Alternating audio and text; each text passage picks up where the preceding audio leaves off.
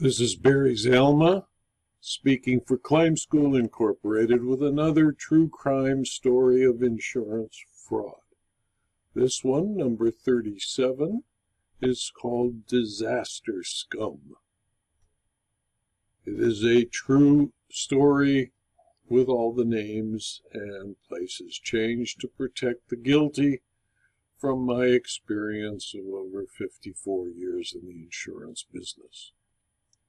Disasters bring out the best in people. Disasters also bring out the worst in people. Some risk their lives and fortunes to help victims, others risk prison to profit from the disaster. After the January 17, 1994 Northridge earthquake, insurance companies sent teams of experienced claims handlers and billions of dollars to Los Angeles County, California, to ease the effect of the earthquake on those of their customers prudent enough to buy earthquake insurance. Money was paid out quickly. Because of the extent of the disaster, few controls were in place. Those who prey on the hardship of others descended on Southern California as the plague of frogs descended upon Egypt when the Pharaoh refused to heed Moses' warning. Abel Carpenter saw the earthquake as an opportunity to make an illegal fortune without effort. Abel had worked for 2 months before the earthquake as a laborer on a construction project.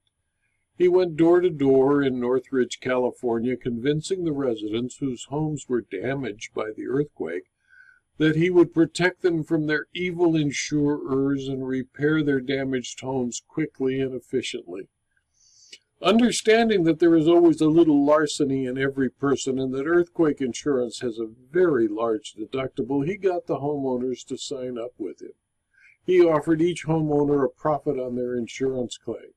Even after paying his fee, their house would be improved and better than it was before the earthquake.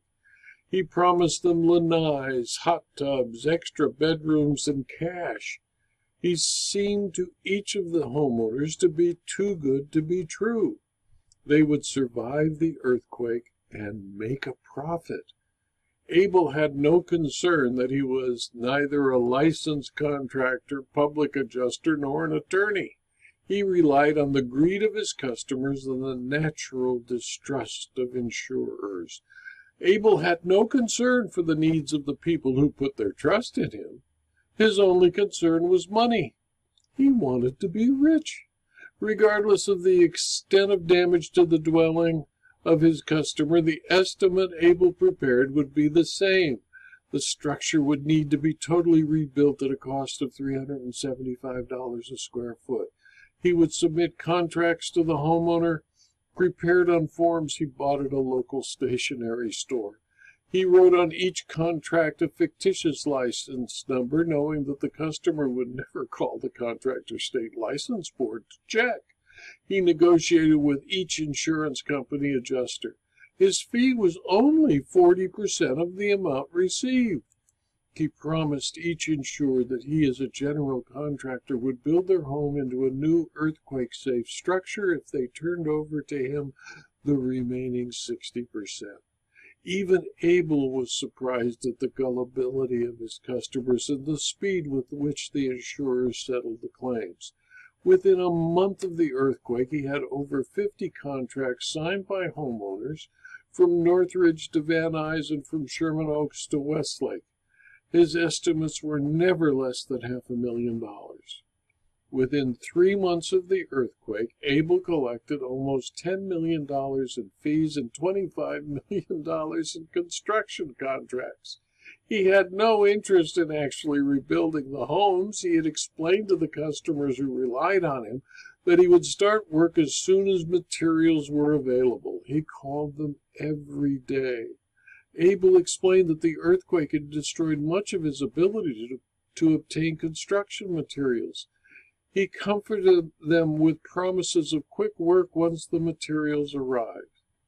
Abel had no concern that each of his customers, whose homes were not as damaged as he reported, were subject to prosecution for fraud. His only concern was money.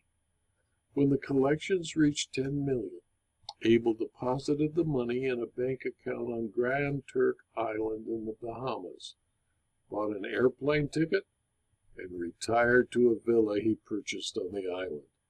The remainder of the 10 million he invested in mutual funds. Abel Carpenter now lives comfortably on the dividends. His customers still have broken homes and insufficient funds to complete their repairs. The homeowners and the insurers were defrauded.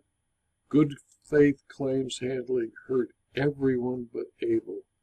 Neither the homeowners nor the insurers had learned that when a deal sounds too good to be true, it is. This video was adapted from one of the stories in my book, Insurance Fraud Costs Everyone, which is available as both a Kindle book and a paperback from Amazon.com. Thank you for your attention.